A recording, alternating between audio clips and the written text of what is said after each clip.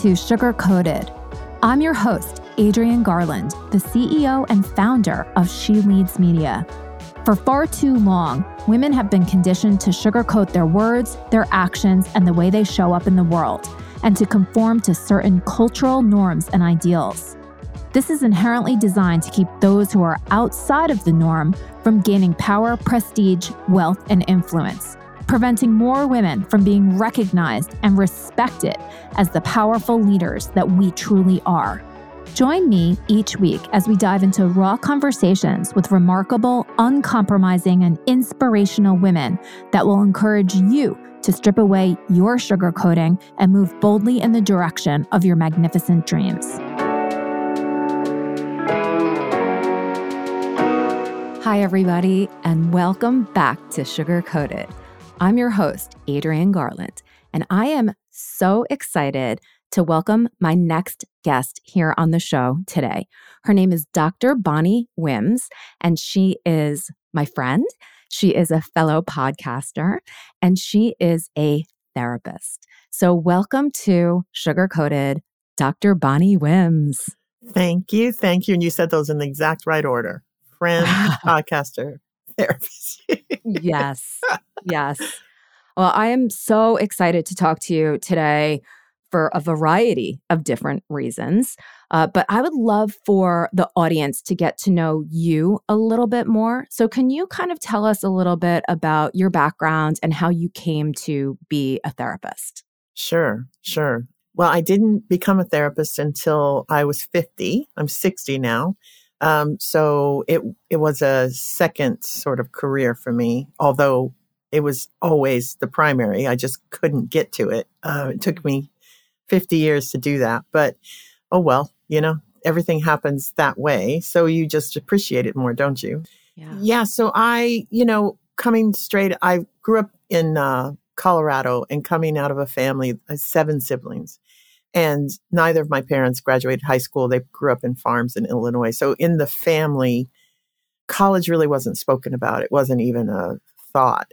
It wasn't mentioned. It wasn't an expectation. So I didn't even have the discussion with anyone, even though in my mind, I knew I'd taken like some, high school level psychology that I just loved. I didn't know how you became a psychologist. I didn't know I knew you had to go to college, but I just graduated, went to work, and so moved out on my graduation day and went to work. And I worked. I got lucky, got a good job at an insurance company. And I say lucky because it was a good career that helped me raise my boys, my husband and I, and it was fine. I just hated every minute of it. If that makes any sense to anybody out there. I think so. Always knew I wanted to be a psychologist. So I would take classes. I just, I was like picking up drips and drabs of credits over the years where I would get all motivated and take a night course. I'm working a full-time job. I have 2 children. People know the drill. Like there's time for me was always the last thing in the day. And so I could never sustain it. I could never keep going to school until we moved to Boston and my husband got a job that was much more in sales. So we could kind of breathe a little bit easier and relax. And I went back to school. And so finished my undergrad in Boston, and then we moved to London, England, and that's where I got my doctorate, which sounds like a funny thing to do. And it kind of is a funny thing to do. Why would you get it in London? But it's just how it worked out. And I'm so grateful that it did, because I think it really informed how I work. So I started my private practice there in London, and then we moved back, and now I have one in Manhattan. And it's every day is a joy. I wake up, I bounce out of bed, a little more the other day because I had a podcast debut, but every day I look at my calendar and I just get happy. It's everything I always wanted to do. And I knew that was true. I just, at the age, I guess it was 45, because it took me 5 years to get my doctorate. So at the age of 45, you start to wonder, does your brain still work like that? Like, can I go to school? Can I write papers, do presentations? All these things that were expected of me. And I did. So the schooling itself, the hardest thing I've probably ever done, and the hardest thing that I can say, was mine. I did that. And it's quite a thing for your confidence at the age of 50 to say, yeah, I can still learn. I can still grow, which is part of my whole philosophy, in therapy, which we'll get into. But the idea never stop, always be curious and always move forward. So that's kind of how that worked out. That. Yeah. But that's so inspirational. I think to so many people that are listening, whatever age that you're at, it doesn't matter. Even if you start at 60 or 70 or whatever, it's never too late. And when we have that desire within us, that, and it's a gift, because what you do is truly a gift. If you don't ever pursue that, that's where I think a lot of regret can come from. Sure. But just because you haven't done it yet doesn't mean that you'll never do it. And I think that is like such an inspirational message, especially for people who are like wanting to start their business, wanting to go back to school. Life does get in the way sometimes, but we should never totally put our dreams away forever. No, never. Like, I think about, because then I graduated and then I had to learn how to run a private practice. Yeah. I didn't have a business degree. So, my manager, which is my husband, he was this really supportive kind of driver behind it. And so trying to understand how to run the everydays of a business. And that's a lot to learn when you haven't taken any business classes, when you don't even, profit and loss. What was, I'm a therapist. I know how to talk to people about their concerns around their mental health. I don't know anything about that stuff. So challenging myself again in my private practice now, to go after and try to understand how to market my business, how, all the aspects of, I don't have a big staff. And so that's another challenge. And if I said, well, I don't know how, so I can't do that, well, then I wouldn't have done any of the things that I've done in probably the last 10 years, because I didn't know how to do any of it. And you just took one step, I did the next thing. So, yeah. I love that. It's funny. Yesterday, I had an amazing conversation with another incredible woman. I feel so grateful that I get to do this, or that I have created this platform that allows me to talk to like these spectacular women. But we were talking about the topic of finance, and, that a lot of women are a little afraid, and that's a sweeping statement. There are many women who are maybe intimidated by finance, but, she went back to when you're, whatever, 2 years old, you don't know how to use a fork.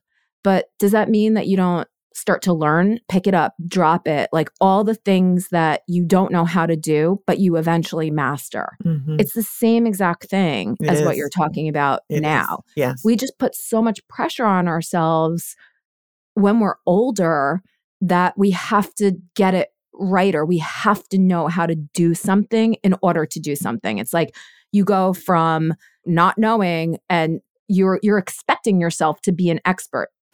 That doesn't even make any sense. No. Right? No, exactly. And, I think that can manifest itself in all sorts of ways for women, I think, is too, in the work environment. We were talking before this, and a really common thing that happens with women, I think, and not all women, and it happens to men too. But in my experience, and a lot of research shows that women have that tendency for the imposter syndrome, that sense that I'm here, but anytime somebody's going to figure out I shouldn't be. And I work with a lot of women around that issue, because nothing in the reality should make them think that. They can be very successful in their career. They can have it, kind of even have it all, but they've got a nagging feeling that somehow it's all going to fall apart and someone's going to find out they're not who they say they are, even though they've done all the work to get there, and they should be sitting where they're sitting. And so we dive into, why does that happen? What is happening to you when you think about that? And a lot of times it ends up being a more deeply seated sort of sense of worth, lack of worth deep down inside, that stems from something. something long ago. And if you really spend a little bit of time with people, it comes up pretty quickly what people will say, because they'll say, I feel like that. And I'll say, well, how long have you been saying that to yourself? Oh, my whole life. Can you think of a time where you said it, quite strongly, that you reacted to something? And pretty quickly, we can bring some of these unconscious or out of our awareness thoughts forward. And people start talking about a time when they were, whatever, 12 and this happened, or another time when this happened, and somebody undermined their confidence. Somebody said something that they took in really deeply that made them doubt themselves. And I'll quickly tell a story. When I graduated, I was on cloud 9. I did it. I graduated, and I defended my viva. I had to go in and be in a viva and defend my thesis. And it was just, challenged me in all sorts of ways. I did it. And shortly after that, we had a conference. I went to the conference, and a lot of people had known that I just graduated. So lots of congratulations, just feeling, everybody knows in that circle just how hard that was. And this teacher came up to me who didn't know me, probably taught me one course once, like just kind of a peripheral of what I was doing. And he congratulated me. And then as I was walking away, he said, you're lucky I wasn't in the room on your viva. What? And I turned around and looked at him, and I can still feel it today, Adrienne. There was something that was that moment. That was my imposter moment. He looked into my soul. Oh my God. And told me I didn't belong. And I honestly can still feel it 10 years on. A stranger practically to me who said, why? So, he was projecting. Obviously something was going on for him. I know that now. But at the time, he, popped that balloon. I just was deflated. I could not believe that he knew I didn't really deserve that doctorate. And I'll tell you, it impacted me in all sorts of ways. And I was reluctant to even use the doctor in front of my name for a long time. I talked around it, but it really was because of that. I know that now. And I've managed, I've worked through it. You've got to do your own work if you're going to be a therapist. But it was really a particularly bad time for me. And I can, I have other things behind that set me up to be able to be kind of impacted by his comment. I had my own insecurities from my own history. Of course. That kind of made me vulnerable to that. And so I had to work on that. I had to understand how come that was, because what happens out of that? If you don't work on it, then maybe you become a perfectionist, because I got to prove him wrong. I got to, people that are uber competitive, or they go really extreme on certain things, because inside their head, they've got to prove that one person wrong. You'll find that a lot when you start digging into it. So imposter syndrome, perfectionism, a lot of times those go hand in hand. Oh my God. I'm overwhelmed with how, here everyone is at this conference that is supposed to be helping people with their mental health. And for someone who is in that field and at that level to be so incredibly just mean. Yeah. I mean, it doesn't even matter, like the fact that he had his own issues and said that to you and took it out on you and everything. I just don't understand why in the world anybody would feel the need to do that to someone else. And he more than anybody else knows what type of an impact that would have on you. Yeah. That's fucked up. Yes, it is. Yes, it is. I mean, it really, yeah. But it's helpful for me to be able to point at that and see that as a pivotal moment that actually helped me grow, because he hit on a button that I already had. He didn't create it. Yeah. It was already there from my own childhood and challenges around self-worth that I probably hadn't fully healed. And I do feel, thanks to that, that I targeted that again, because I saw it, I felt it, I heard it. And I was shocked at how he was able to take me down with that one blow. Yeah. Actually took me down to my knees. Yeah. And like, why? Because he's practically a stranger to me. Why would I let that impact me that way? But we do, and when we're vulnerable to those things, it can show up in all sorts of ways. I think so many people can relate to that as you're, recounting that story. I'm thinking of like a very similar story that I have. And it in the same way that, no matter how old we are, we still have the capacity to do and to learn new things. Even when we are older and we think that we've worked through some things, there are still vulnerabilities that we have. So like the message, I think, is, you might be resilient, but you do need to constantly sort of be healing, right? Yeah. You always need to have that awareness, because being blindsided like that, here you are, you are so high, right? And it's like, knock you down. Mm-hmm. And there are definitely a lot of people in this world that is what their MO is. And I think, unfortunately, so many women feel this, right? I mean, you see in the media, if a woman, I'm thinking about, the company, the Wing, or Rent the Runway, some of these women founders have built these incredible businesses that, like all businesses, have faced challenges, but they're vilified in the media when things kind of go wrong. And that's a very different approach than if some of these male entrepreneurs make these terrible mistakes. They might be dragged through the media, but the next day they're back on top again. And so what can we do as women, number one, women in business or women entrepreneurs? What can we do to kind of, I don't know if this is the right word, but like, what can we do to almost protect ourselves from that and not let it get into our soul? Because then we spend so much time having to build ourselves back up from there. We lose a lot of time. Oh, yeah, absolutely. Yeah. So the other night we were out to dinner, my husband and I, and the waiter came up and he was quite rude. Just, New York waiter. And it was fine. He was just really abrupt, probably really, really, really busy. But this is what happened. This is the example I want to set for you of how women and men sometimes react differently to situations. So he came up, abrupt, whatever, walks away from the table. Simultaneously, at the same exact time, my husband and I say these words. I say, I wonder what we did that pissed him off. My husband says, I guess that guy's having a bad day. Simultaneously, we said the same thing, but I faced it toward us. We've done something wrong. And my husband faced it out and said, I wonder what's going on with him. Incredibly healthy, my husband, with, he's just kind of had the background and the parenting that has really given him that secure sense of self, which is amazing. But those of us that didn't get that gift, you have to build it for yourself and you have to notice repeatedly. This is the maintenance work that shows up ever so often. It just comes out of your toes and you think, oh, wow, I noticed that. And I thought, Bonnie, I heard it.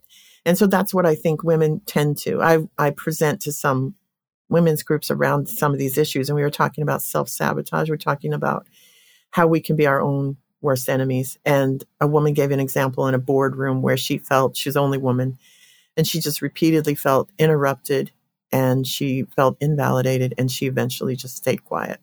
Ugh. And we started talking about it. And I said, I have my husband and 2 boys. I joked when they were younger, we even had a male dog. I'm like, can we get any female energy in here with me? I raised 2 wonderfully sensitive feminist men who are kind and caring. But when those 3 men in my life get together, I cannot get a word in edgewise. They are talking about this, talking about that, talking over each other, laughing, having this. And I keep trying to interject and it's, eventually, but I'm much better when I have them. I get them one-on-one and we can have a real chat. They're not trying to hurt each other. They're not trying to tear each other down. It's just how they communicate. They get excited. They get loud. They talk on top of each other. So we were talking about how much in these boardrooms, and I'm not saying there aren't sexist situations out there where women are definitely ignored, mistreated, and invalidated in this situation. But then we do the next step. We decide that it's valid. We decide we should be quiet. We decide the fact that they talked on top of us and interrupted us means we should be quiet. That's the step that we're doing. And that's the step we have control over. So we were talking about this woman who felt invalidated in the boardroom. And she said, yeah, eventually I just get quiet. And I said, what if you didn't get quiet? She said, oh, it's just such hard work. I said, absolutely, it's hard work. My throat hurts sometimes when my boys are all around because we're all shouting. It's just in happiness. We're just shouting. You have to put yourself into position of saying, I have decided their behavior validates something unworthy in me. So I have nothing to offer here, which is the opposite of what's true and the opposite of what you should be doing. So it requires us to watch our self-talk, because what we do then is we take ourselves down the next step and the next step, like you said, and we waste so much time because now we've decided maybe they're right. Maybe I shouldn't be here. Maybe this, just all of this negativity, because we're negatively inclined, not just women, men, it's evolution still lives inside of us. We're worried about getting eaten by a wildebeest, even though it doesn't happen. But we're always watching. And so women can really internalize and take that into a place that it doesn't belong. Even if they mean it, even if they think you shouldn't be in that room, we then believe it. Where men just say, I don't care. I don't care what you think. I still have something valid. Yeah. I have something valid to say, and I don't care. I'll talk on top of you. I'll interrupt you. I will stay in this room until you hear what I have to say, versus the quietness, the retreat, or the just internal voice that says, you don't belong here. We do it to ourselves. We can't control some of the things, but we certainly can control our self-talk and the way in which we internalize the messages. Yeah. It's so interesting. I'm as you're talking, I'm visualizing this scenario, playing out. And I do think there's also, and maybe I'm projecting, but sometimes when a situation like that comes up and we start to go quiet, we almost say to ourselves, or at least maybe I do, like, okay, boys, like, blah, blah, talk. I'm going to be quiet because I'm like, you're not worth my time. It's almost like a defense mechanism. Like, okay, you're not going to listen to me. I'm going to shut up, and you're not going to get my wisdom. Right. So, but that's also not good. That's a nice self-sabotaging behavior. Yeah. Right. Because the outward projection of it is she's quiet and doesn't have anything to add. But then I think there's also this socialization layer, which what you said, like, okay, maybe we're being talked over. Maybe we decide like, okay, I shouldn't speak at this point. But for us to then either decide to like get in the mix and start raising our voices and talking over other people, or waiting till there's a pause and then jumping in and saying, before we move on, I have something that I need to add. That type of behavior is not, like, by society's standards, it's not a feminine characteristic. Right. So that's, I think, why women don't necessarily take that next step, because they almost don't know what to do because they've never seen someone do it. Right. So like, what are some of the things in that exact situation? Because I think that's such a perfect situation that so many people have been in, whether it's a boardroom or a sales meeting or a roundtable discussion. Like, from a practical point of view, what can women say, do, use their body language to indicate? How can we step up to the table and at least get our time at the table? Well, I'll tell you, I think we've all experienced female bosses, I have certainly, who sort of morphed into the guy. Like, they're loud, they're brash, they interrupt, it's like they've said, okay, I can't beat him, join him. And I'm not saying that, like, if that's how it works for you, fine, I wouldn't criticize that. But have you ever been in a crowded, you've run conferences. If you start to talk, but you don't raise your voice, but you just consistently start talking in a measured voice, and people see that, eventually they quiet down because you don't stop talking. You keep talking and the room gets quieter. All of a sudden, I've seen it happen a million times. Somebody very calmly starts to talk. So if that's yours, that would be my way. Absolutely. I wouldn't shout. I wouldn't interrupt. But I would when I got the chance, and then I wouldn't stop. Even if they start talking again, I wouldn't stop talking. I'd make sure that I continue my thought. Then they look rude for, shouting over you if you're still measuredly talking. There's all kinds of strategies of how it can work for people. But I'm saying you don't necessarily turn into what you're competing against, but maybe be able to own that woman in the group when we were talking. I said, what is it that you wanted to say? And we gave her the space to say it. And, I'm not in her industry. She could have been talking gibberish for all I know. It sounded really good. And so we were all like, that's brilliant. And the way you just said it was brilliant. So it might not be that place. She may need to go. She may need to find a different place if they're not going to tolerate her and give her that opportunity. Because once again, we find ourselves alone. We're the only woman in the room, aren't we? A lot of times. So we don't feel like we have an ally. We don't feel like we can sort of lean on someone or get the support. Ever so often, there are guys out there that would definitely be allies, but mob mentality, you get a bunch of men in a room, we're talking about sports and we're talking about it really loud. And so it's this, that's projecting my own experience. Mine too.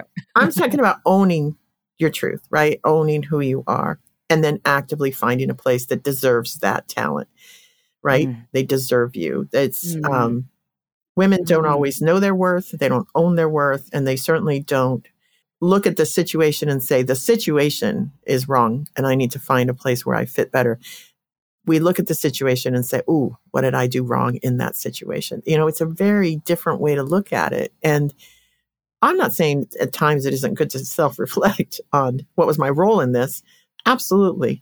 But that target into our self-worth, that's what we have to watch for when we actually leave feeling as if we have no value or our value is not enough for the room, because that's not true. That's not true. Obviously, we know that's not true. In this world, I mean, we still have so many opportunities where women are just not treated equally. I mean, you see it in the news all the time with the sports teams, with the soccer team having to fight for equal pay. It's still actively a problem. So you're not dreaming this up. When you're in a room and don't feel welcome, you're probably not. So it's about owning your own truth, not trying to become somebody else, but also finding the rooms that feel good, because some of them just don't, really. What I love about that too, the second piece of that, because it's like, what do you do in this situation? Maybe the strategies work, maybe they don't, but even that, like, stop internalizing like there's something wrong with me and start like your husband did at dinner. What's the matter with him? Yeah. Right. And you can have that perspective in a professional setting and say, honor yourself and say, this is not for me. Yeah. You are not for me. And I think that there's so much power in that. And we also have to be careful that we're also not just running away from a situation. Like, it's almost like going through like these check marks in your mind, like, okay, I tried this and now I'm recognizing it's not me, it's them. And it's okay to leave. And it's probably okay to even verbalize the reason that it is that you're leaving that boardroom or moving on, because you do want to let others know that that is not okay. It's not, because that's going to continue. It's like, play it out. If we say that's not for me, that's not for me. Now I'm talking against myself before I even get the words out. But one of the things that it makes me think of that also excites me is, this idea that if that is not for me, maybe not even going to find where it is for me, but to create where it is for me. Yeah. To me, that gets me so excited. And that is what I think women can do. Right? Let's create something that is for us and supportive of us. Yeah. That's innovation. That's entrepreneurship. And that stuff gets me excited. We just need to kind of figure out what that looks like. Yeah. Yeah. And there's a big difference between running away from something and leaving to choose to go to something else that you decided is better for you. You know, running away, I totally agree with you. That is not what we're talking about here. We're not talking about allowing yourself to be run out of a room or allowing yourself to be made to feel, because if it's where you want to be and it's what you want, you should fight for that. And you should absolutely fight for that, because you're right. If women don't do it, women don't get in the rooms. And so, but there's also the choice to move towards something else and to create something where it does feel right and it does feel supportive. Because it takes, gosh, I mean, how many people does it take to help you run a business? I mean, oh my gosh. You know, people you hire, but also people that you don't hire. You know, every friend that you sit and talk to at dinner complaining about, you know, how you're confused about this or that, or your partner, or, you know, how many people support you along that way. That's what you're choosing to do, because, and these people are propping you up and helping you along the way. It's just the way it works. And that's great. That's amazing. So I totally, there's not one answer to this, because everybody has their own situation, but it's tough. It's tough out there. I like the idea though. And I talk about this. So I think I've mentioned this on the podcast probably a million times. But I teach entrepreneurship at NYU and also at Rice University. And one of the things that I say mainly at NYU is that, you know, we do a lot of self-reflection before we even get to any of the business stuff. Mm-hmm. And I always say to everybody, like, you need to know yourself, because no matter what, you show up in your business. Yeah. And so if you have like self-sabotaging behavior, if you are a procrastinator, if you are a perfectionist, that is going to show up in your business, and it's going to prevent your business from being as successful as it could be otherwise. 100%. So figure your shit out and at least be aware of it. Yeah. So that it doesn't stop you. It doesn't blindside you. It doesn't like, why am I not, you know, putting in this sales order or whatever the case may be. Yeah. So what can we do as women entrepreneurs to really get that sense of awareness? Either, you know, if we've started our business already, or if we're, you know, thinking about starting a business. And then something we also talked about to just kind of weave into this is there is a lot of anxiety around starting a business, growing a business, getting new clients. How can we, you know, realize who we are and what some of our patterns of behavior are, and almost see maybe the good side of some of these quote unquote unhelpful characteristics? Good question. That's amazing. I'm like, wow, we should put that somewhere. You made me think about when I was training to be a counseling psychologist in London.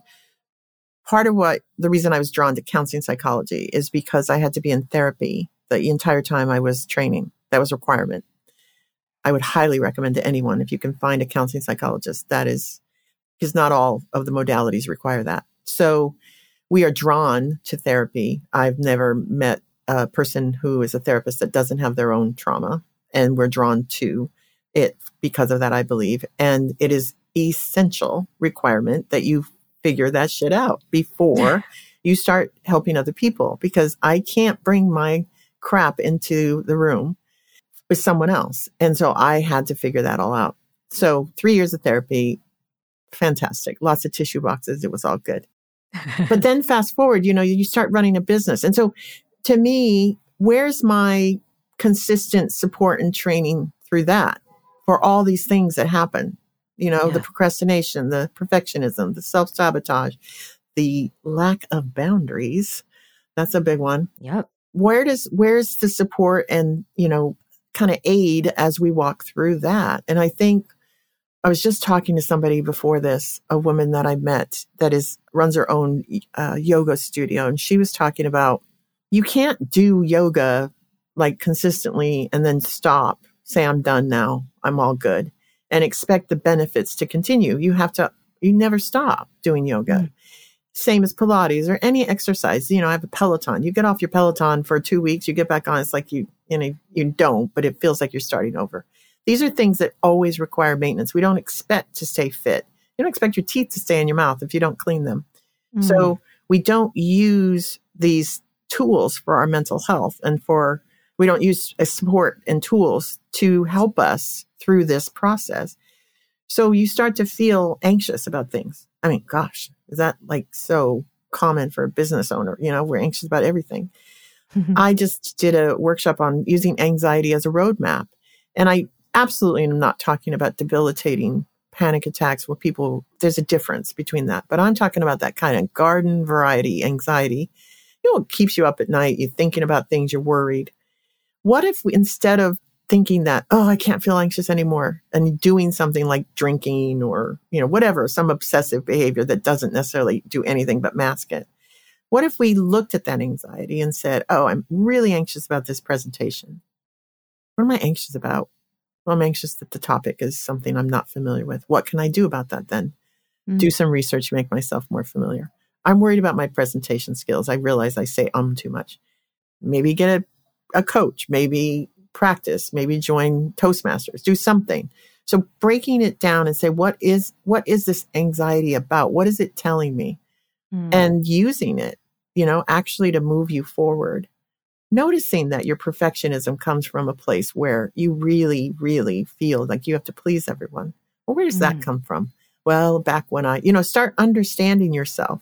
Because once you start understanding yourself, you can't understand yourself, Right. That starts to pop in everywhere. And you think, look there, I did it again. And it's always about positive reinforcement. Notice that you did it. What can you do differently? And try it the next time. I always tell people, this is just a daily kind of practice for me. I am never going to be cooked. I don't feel like I'm ever done with this stuff. It's just about maintenance, trying to keep yourself mentally healthy and noticing when things go a little bit off kilter. Do you need, maybe there's a good book you like to read. Maybe there's a good friend. Maybe there is, some exercise or something that really helps you. And then sometimes maybe you need a therapist to kind of help highlight these things. So actually, I think this is probably such a great place to start wrapping up. And I unexpectedly feel incredibly calm right now, which is, there were a lot of realizations that I have had over the course of this conversation that hit me in a way that I didn't expect. So thank you for doing something that you probably didn't even realize that you were doing. But this idea, and it's simple, but I don't know why I haven't kind of put this together for myself, like this idea of maintenance. I have the word written down, circled, and starred. And I love how you said, I'm never going to be cooked, right? Like you're always baking. And I go to yoga and I am all in with the philosophy of it's a practice, right? It's different every single time. You never get it right. And, some days you feel amazing and some days you're like, get me out of here, but you're practicing. To apply that same perspective or philosophy to your mental health is like, I don't know why I never thought of it, but it's like, that's like revolutionary to me right now. Well, it isn't talked about like that. It isn't, I plan to talk about that. This idea that society doesn't talk about it that way, that I'm broken if I get therapy, there's something wrong with me. So sorry you have to do that you're not strong enough to do it by yourself. That's the philosophy. That's what gets preached out there. And us therapists don't help it because for years now, it's just this idea that we kind of are cloaked in secrecy, right? There's this quiet secrecy around us. And you don't really meet in networking groups. I never meet another therapist. I don't know where they are, but they're not networking. They do their work and they do it quietly and it's all shrouded in secrecy. And I'm just tired of it because I think that has absolutely It's the way in which, if you think about it, if something you don't understand and the only thing you see maybe is through movies or through, something, other media sources, but for you, you've never thought about it. Of course, you wouldn't think of it like the way you think of Pilates.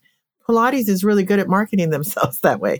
Yeah. Therapy, not so much. And it's just not, we let you think whatever you want to think. And then meanwhile, you watch the latest movie where a serial killer is in therapy. That's the person. That's Jeffrey Dahmer needs therapy, not me, Right. And so that's the misconception. So we're left to think we have to struggle on our own. We have to just live through this anxiety. We just have to live through this stuff and just get up every day and try harder. And it's the opposite of true, Oh my goodness. So this also is such a perfect segue because this is what your brand new podcast is all about, right? Therapy Deconstructed. Yes. Can you just talk a little bit about your podcast and, where people can find you, where they can get in touch with you? Any resources that you can offer up to our community would be so helpful. Yeah. So thanks to somebody in this room, I do have a brand new therapist. I have a brand new podcast. And thanks to you, because it's been a dream. It's been an absolute dream of mine. Another thing I had no idea how to do, scared me to death, still does. And so met you, and you said those wonderful words up on your stage of your conference. And you said, anybody looking to do a podcast need some help? And I went, what? It was just like, that magic moment. And it's been an absolute joy working with you because you just don't make me feel dumb with all the things. So yeah, we launched it on the 1st of March, Therapy Deconstructed. I danced around all day. I'm still dancing around. We're going to do it the first Wednesday of every month. You can find it everywhere you find podcasts, I suppose, right? Yes. Yeah. And you came up with the name. Which is proof of how our connection, because you got it from the beginning. You got it, what I wanted to say. So it's about the idea of what do you think therapy is? How do you think it works? And then I'm going to bust through all those myths. Love it so much. Just busting through those false beliefs about what you think. And actually, I'm working on the one for next month. And I'm listing a lot of the myths that people, trying to get people's, what do you think when you think of therapy? And then just sort of kind of talk about those misconceptions that really come down to people thinking it's something that means you're weak and that you can't do things for yourself. And it's the opposite. Vulnerability is strength, Thank you, Brene Brown. Yes. She's come up a couple of times. Yeah. And so if people want to hire you, talk to you, see if they're a fit for you, how can they get in touch with you? Right. So all kinds of ways. On my website, you can certainly book an appointment. I have my calendar on my website, which is just bonniewims.com. I'm on all the socials, Bonnie Wims. So my website is probably the best way then.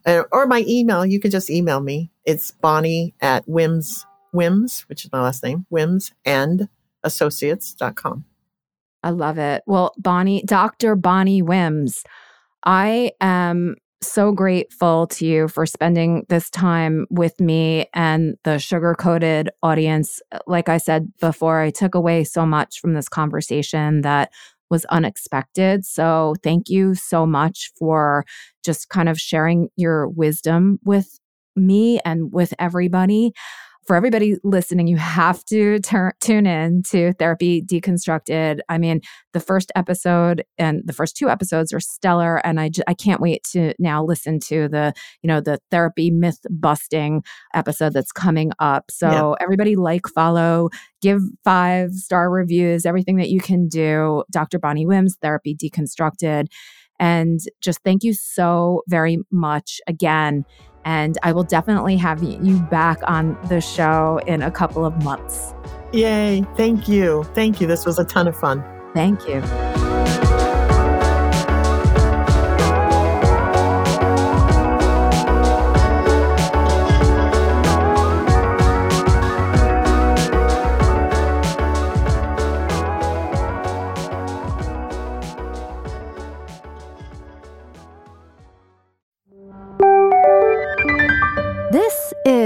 the She Leads Podcast Network.